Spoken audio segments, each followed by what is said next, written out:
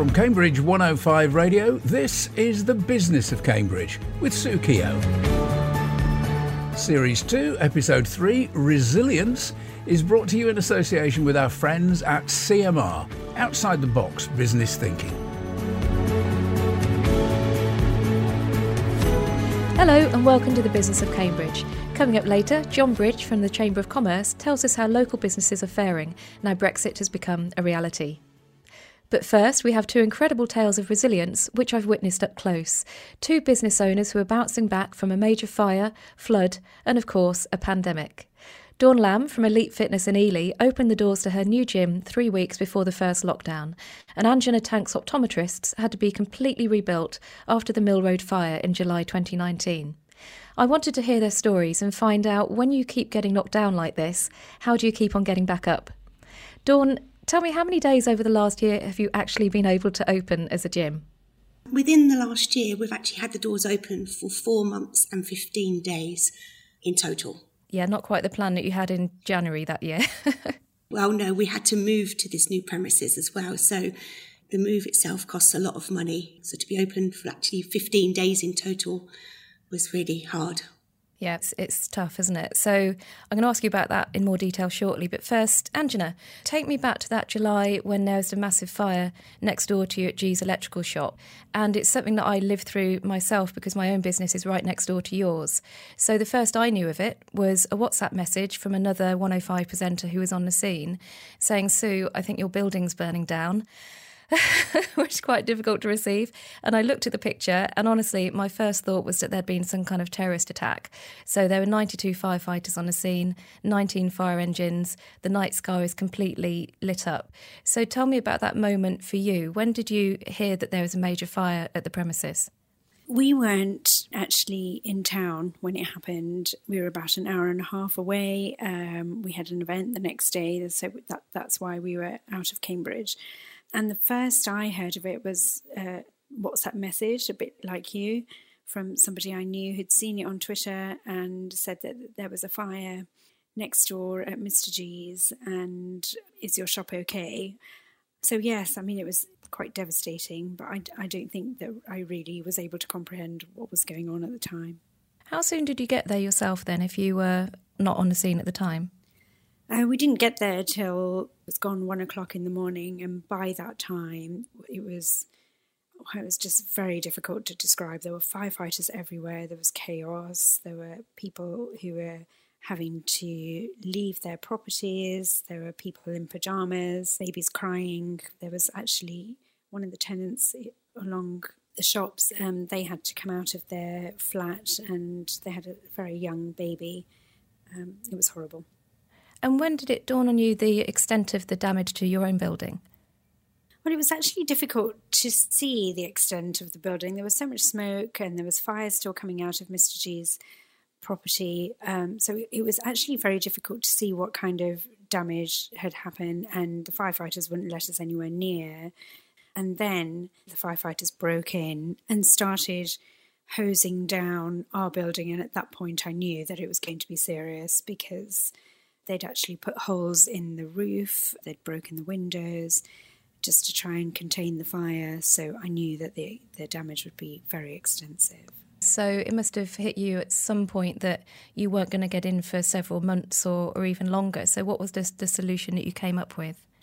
And we had to really think fast about how we were going to come up with a solution. We really only had two options, to move locations and try and open temporary premises somewhere else, or bring the practice to our location, because we had a car park in the rear and some space, and we could push a temporary building in place.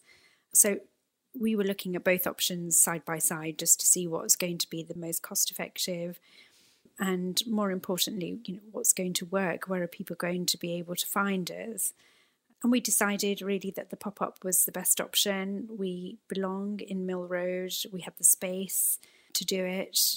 It's not uncommon for healthcare professionals to use temporary premises like this. So it's been done before, but not necessarily in an optician's. So yeah, that's what we decided. It was certainly the fastest option because it meant that Portakabin could crane in something bespoke for us, and then we would be able to furnish it and be up and running and be able to see our clients. So that's and you had what we lovely did. AstroTurf outside as well, didn't you? Yes. I mean, for that homely feel.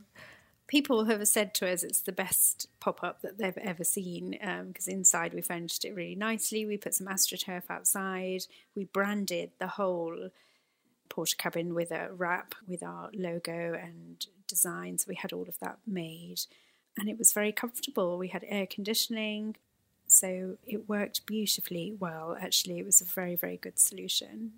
Sounds very swish. Okay, so let me go over to you, Dawn. So I first started coming to your fitness classes and boot camps about 5 years ago, and this is what made me think of the AstroTurf. So this is all held outside rugby pitches and church halls. Can you tell me a bit more about the ethos with your business, the style of training that you offer? Yes, of course. Obviously, when you joined me 5 years ago, I was hiring different venues and using the local rugby club to use the AstroTurf there. But it was becoming more apparent each week that there was booking problems and general obstacles in the way that was making it very difficult. And I've always wanted my own premises. So I invested into looking around and finding, which I thought at the time was the suitable building.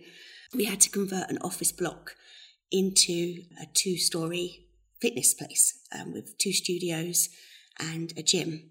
So that was the original vision and dream, and we slowly started to move the boot camps across to the little car park that we had. And I was really focusing on the group training, getting to know my clients. I didn't want to just be a gym where you kind of walked in and I didn't understand your journey. I wanted to be offering the group training and a small gym attached with that I could also help you with your goals. And, it is still the vision today, but we've had to adjust quite a bit on the way to get to where we are now. And what were the challenges in this building that you moved into? So you said it was an office block. What were the challenges there that led you to find another location sometime after? Well, when we first moved into the building, as I said, it was an office block and we had to spend an obscene amount of money. Myself and my husband tried to do most of the work, and we had clients helping as well, which was fantastic. But with the time ticking and the rent starting to take place, we had to get additional help in and pay for builders, which, really started to add up. So it set us back quite a little bit with the money situation, and we were struggling with the cost of actually start-up. And then it wasn't that long after that we had another large gym come to Ely, and it kind of changed our business model completely then. I couldn't be in competition with the gym anymore, so I had to try and convert to group training only. But it then became apparent that the building actually wasn't suited for this. It was quite an old building, and therefore we had quite a lot of condensation. And also the size of the building, to have that many people come in to help, with the start-up debt and trying to make a living, it wasn't big enough. So we had to start looking around for an alternative solution. And that's where I kind of found the unit at Lancaster Way. And just tell me about that first month when you opened the doors and those kind of key moments that must be sticking in your memory. The first month was so fantastic. The vision was there. We were going to be a group training facility. I was going to offer different classes through the day. It was big, spacious. We had a great big vision. And then, as I said, we only opened for 15 days and we were forced to close the doors on the unit. And then that's when we had to kind of sit down and think about how we're going to move forward when we were allowed to reopen. And then the rain came down as well. We did, yes. In the first Honestly, lockdown. it's one thing after another, isn't it? It was really funny because that same day I had a client message me to say you could ride this storm, and it was a serious, storm that I did ride because we did literally have the most amount of rain in 1 hour that I've ever witnessed. And my husband was actually down at the unit at the time, and he was in the front office and he was trying to paint the room, and he just thought he'd close the window because the rain was coming in so hard. And don't know what made him do it, but he went into the actual unit itself, and the only way to describe it was part of the Titanic scene. There was things just floating, and it's really hard to visualise how bad it was, but the gym floor tiles, which are really heavy, were floating, and the AstroTurf inside had blown, And there was lots of equipment that actually was material, which was like sandbags and plyometric boxes that were all damaged in the flood. So it was heartbreaking at that point. You're listening to The Business of Cambridge, and today we're hearing tales of resilience from Dawn Lamb from Elyte Fitness and Anjana from Taank Optometrists. All this, and we haven't even got to the pandemic yet. So, Anjana, tell me about the impact on your business. You must have had to close, or people have had problems coming to you and finding you. Just tell me how this situation has been for you. Well, initially, at the first lockdown, we were closed and we were working remotely. So we were having to do as much as we could do via phone, video, email, having to try and provide healthcare for people without doing face-to-face consultations. And that was really, really difficult for us. Our work is so face-to-face, we're having to use machinery and instruments in order to be able to check people. It was virtually impossible to do virtually. And we were really pleased to be able to come back to work in June. We were in the pop-up, so it did mean that we had to make that COVID friendly, which was challenging in itself. And we just operated a one-in, one-out policy, had the windows open for ventilation, reduced the number of staff, and just made it work. And it did work, and we kept people safe, and we made sure that we were following all the protocols, all the guidelines, being very strict about the measures. And we just carried on, and actually my whole team will tell you that they were really pleased to come back because it's what we do, and we just couldn't do it remotely. And Dawn, how about with you? What's it been like trying to keep momentum going when you've had all of these forced closures? It's really difficult. You do your business plan, but you never plan for a pandemic. So, we switched as well online as quick as we could. It's not the same. We have a lot of equipment in the gym and we enjoy using the equipment with our clients. So we had to quickly think. We had literally 24 hours to switch everything online and start coming up with ideas on how we could keep everybody motivated, because we didn't reopen until the August. So it was quite a long time to think about how we were going to help our clients. We did in the first lockdown have clients come in and take equipment home. We opened the doors and we had a appointment system where they came in and collected a piece of equipment and signed it out, and we moved forward that way and helped as many clients as we can. And what about with you, Anjana? Have you had any moments where it's just felt completely overwhelming, like there's too much on your shoulders to carry because you've got the team to think about, you've got all of the changes that are happening all the time with lockdown, and then you're overseeing this building project as well? I think it's fair to say that we've certainly been very challenged over the last few months. I think we've had a lot to deal with as a team and also on a personal level. And it has been quite tiring more than anything.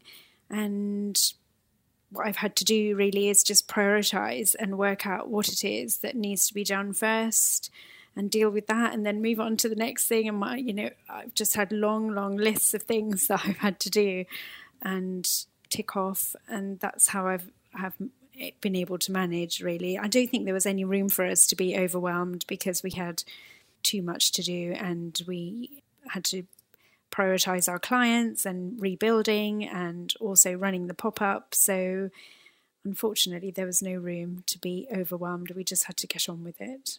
How about coping strategies with you, Dawn? So you must have had some pretty low moments. How have you kept smiling? Well, it's my job too, actually. You can have your pity parties offline, but while we was online, I had to kind of convince you guys that everything was going to be okay. And after the first lockdown, it was okay. We were, opened the doors and we managed to welcome you back. But it's very hard when you're forced to close your business. There isn't time to actually sit and dwell on it too much. You have to keep sitting there thinking about a way of how it's going to work, how you're going to be able to make, the business move forward. An easier thing to do would be to turn around and say, I can't do this and to close. But I wouldn't want to live with that regret. I'd like to every day wake up and sort of make the effort and say that I've tried my best. So I think that's just kept me going, just to wake up each day look at my little list and say, right, today this is the priority, and to try and tick my list each day and take each day as it comes. You can't look onto the following month. Nobody can. I think day by day is the way forward in our situation. And what about your support network? So you've been doing an amazing job of supporting others with their physical and mental health, but who's supporting you? My husband. It's got to be my husband. I don't have anyone that I could actually sit and talk to about it. I wouldn't want to burden too much with my family with it. But my husband, he's in the business with me. We understand what we're going through. I haven't got to come home and explain my situation. He knows if I don't say anything, he knows how I feel, and vice versa. And, all we can do is keep coming up with a plan, try it. If it doesn't work, go back to the drawing board and try something else. That is all we can do. And also, I have days where it's quite bad and it's quite low. But actually, when I do go online, I have said this to the team before, once I do go online and see everybody, it actually keeps me motivated that I'm doing a good thing. And I look forward to the following day where I can train you again and hopefully put a smile on a few faces. And so, Anjana, tell me about the reopening of the new shop. How does that feel, having customers coming in again? Oh, it feels so good to be back in our shop and in the same location, and just to see people walking by, looking in, looking again, having a double take. So it's been great, and we've had a warm welcome. We've had flowers, chocolates, champagne, cards. We're very much a part of the community here in Mill Road, and I think this has certainly made us feel more so. I think we've had lots of well wishes, and it's been lovely, really lovely. And how about you, Dawn? How can people support the gym when you start to reopen again? Well, we're obviously, waiting for the announcement of when we can reopen the doors, and we'll be doing opening offers as well to help try and get a little bit of interest when we do open. Grants that we've managed to receive from the government, it's something that we've had to sit down and work out whether we pay off towards some debt or we invest, and we've made the biggest investment so far, and we've actually ordered a Fit 3D scanner, which is a body scanner. So it actually takes an image of your body and we can help you with your goals. So we're very excited to be launching that. And just one last question for both of you. For people who are facing some sort of challenge and struggle in their business, what's one tip that you can pass on to help them stay motivated and stay resilient? I think really think about what your values are as a business, what it is that you want to achieve, and then stick to that and try and make that happen somehow, and don't be swayed or distracted. Stick to the plan. You've always had a plan. So if something comes in your way, you just have to try and find a way around it.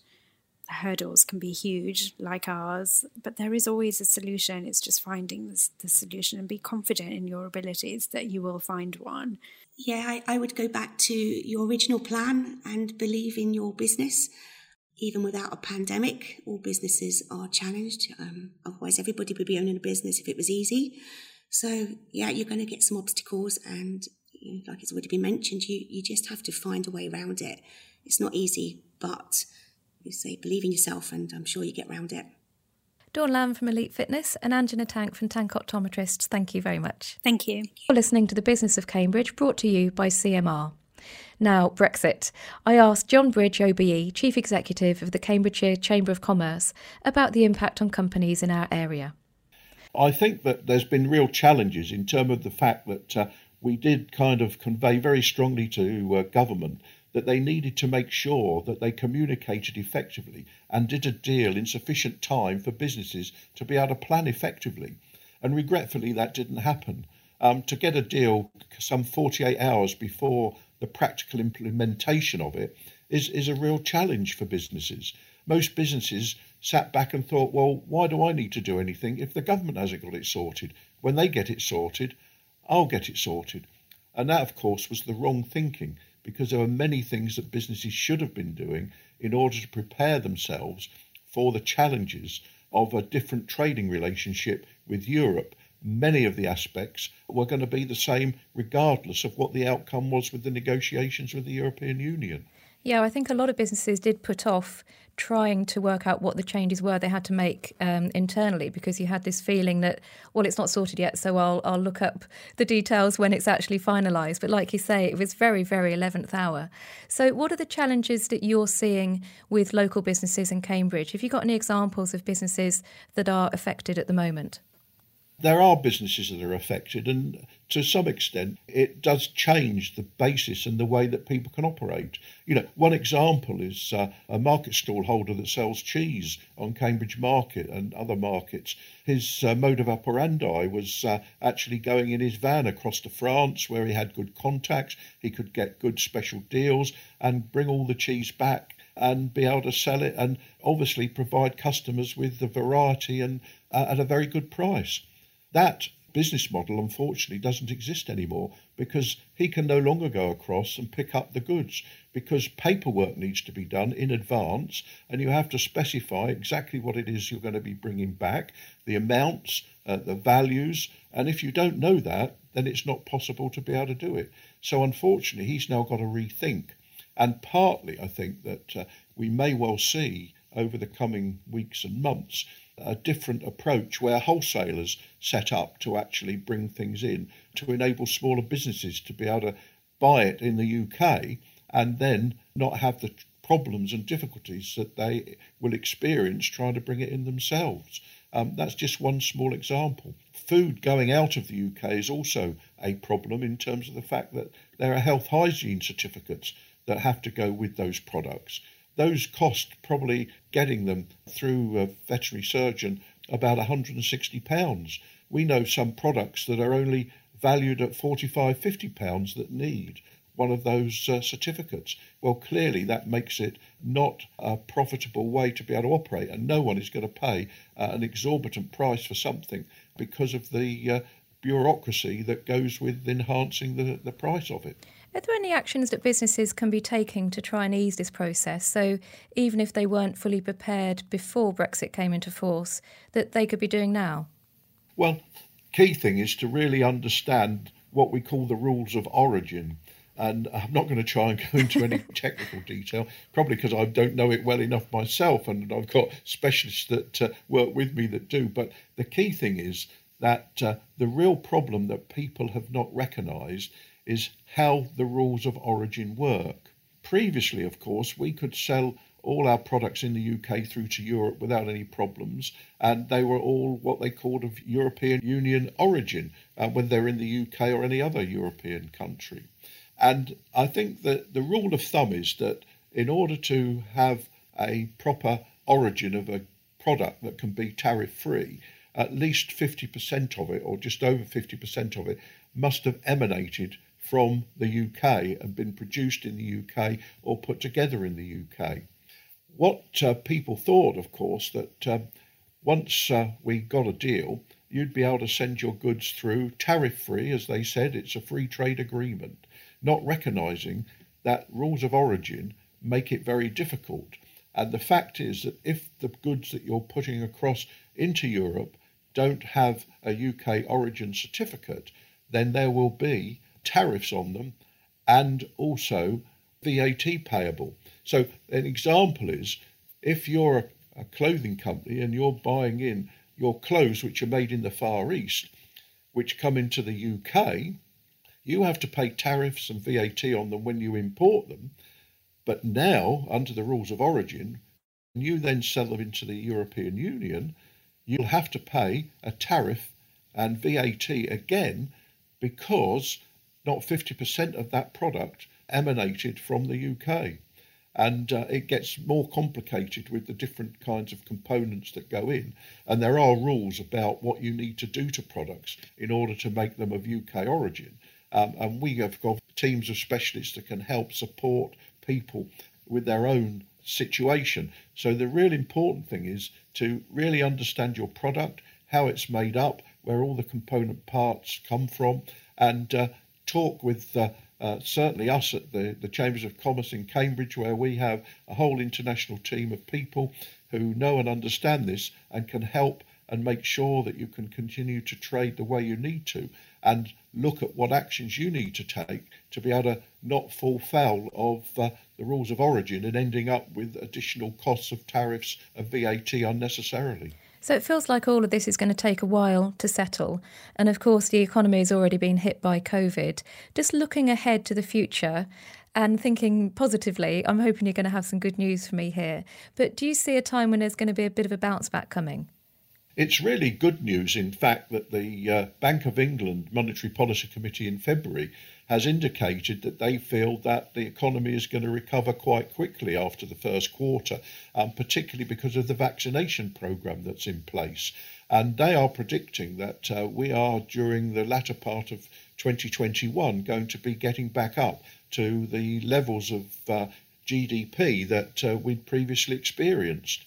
And they do feel that there is positivity and businesses will be able to get back open again and will be able to trade very effectively. And one of the key things is, particularly with households and consumers, they have actually managed to save considerably more money during this period, basically because all of us haven't been able to go out and spend it really anywhere or enjoy ourselves in the way that we wish to, of course. And that, they feel, will allow the marketplace to be quite buoyant in terms of the fact that people will, having been pent up, now go out and actually start to spend again and utilise some of their savings, which will in turn help businesses and help to drive the economy forward. That's a really nice positive note there, John. Thank you. Thank you for coming on the show today. That's John Bridge OBE, Chief Executive from the Cambridgeshire Chambers of Commerce. Thank you. Thank you very much. Our next episode, we're off to the pub as our guests from Cam's Cuisine and the Plough and Shepworth tell us about the impact of COVID on the hospitality sector, plus tips on cash flow from our resident expert on money. The Business of Cambridge was presented by Sue Keogh and brought to you in association with CMR, business advice for small companies. It's a TDC production for Cambridge 105 Radio.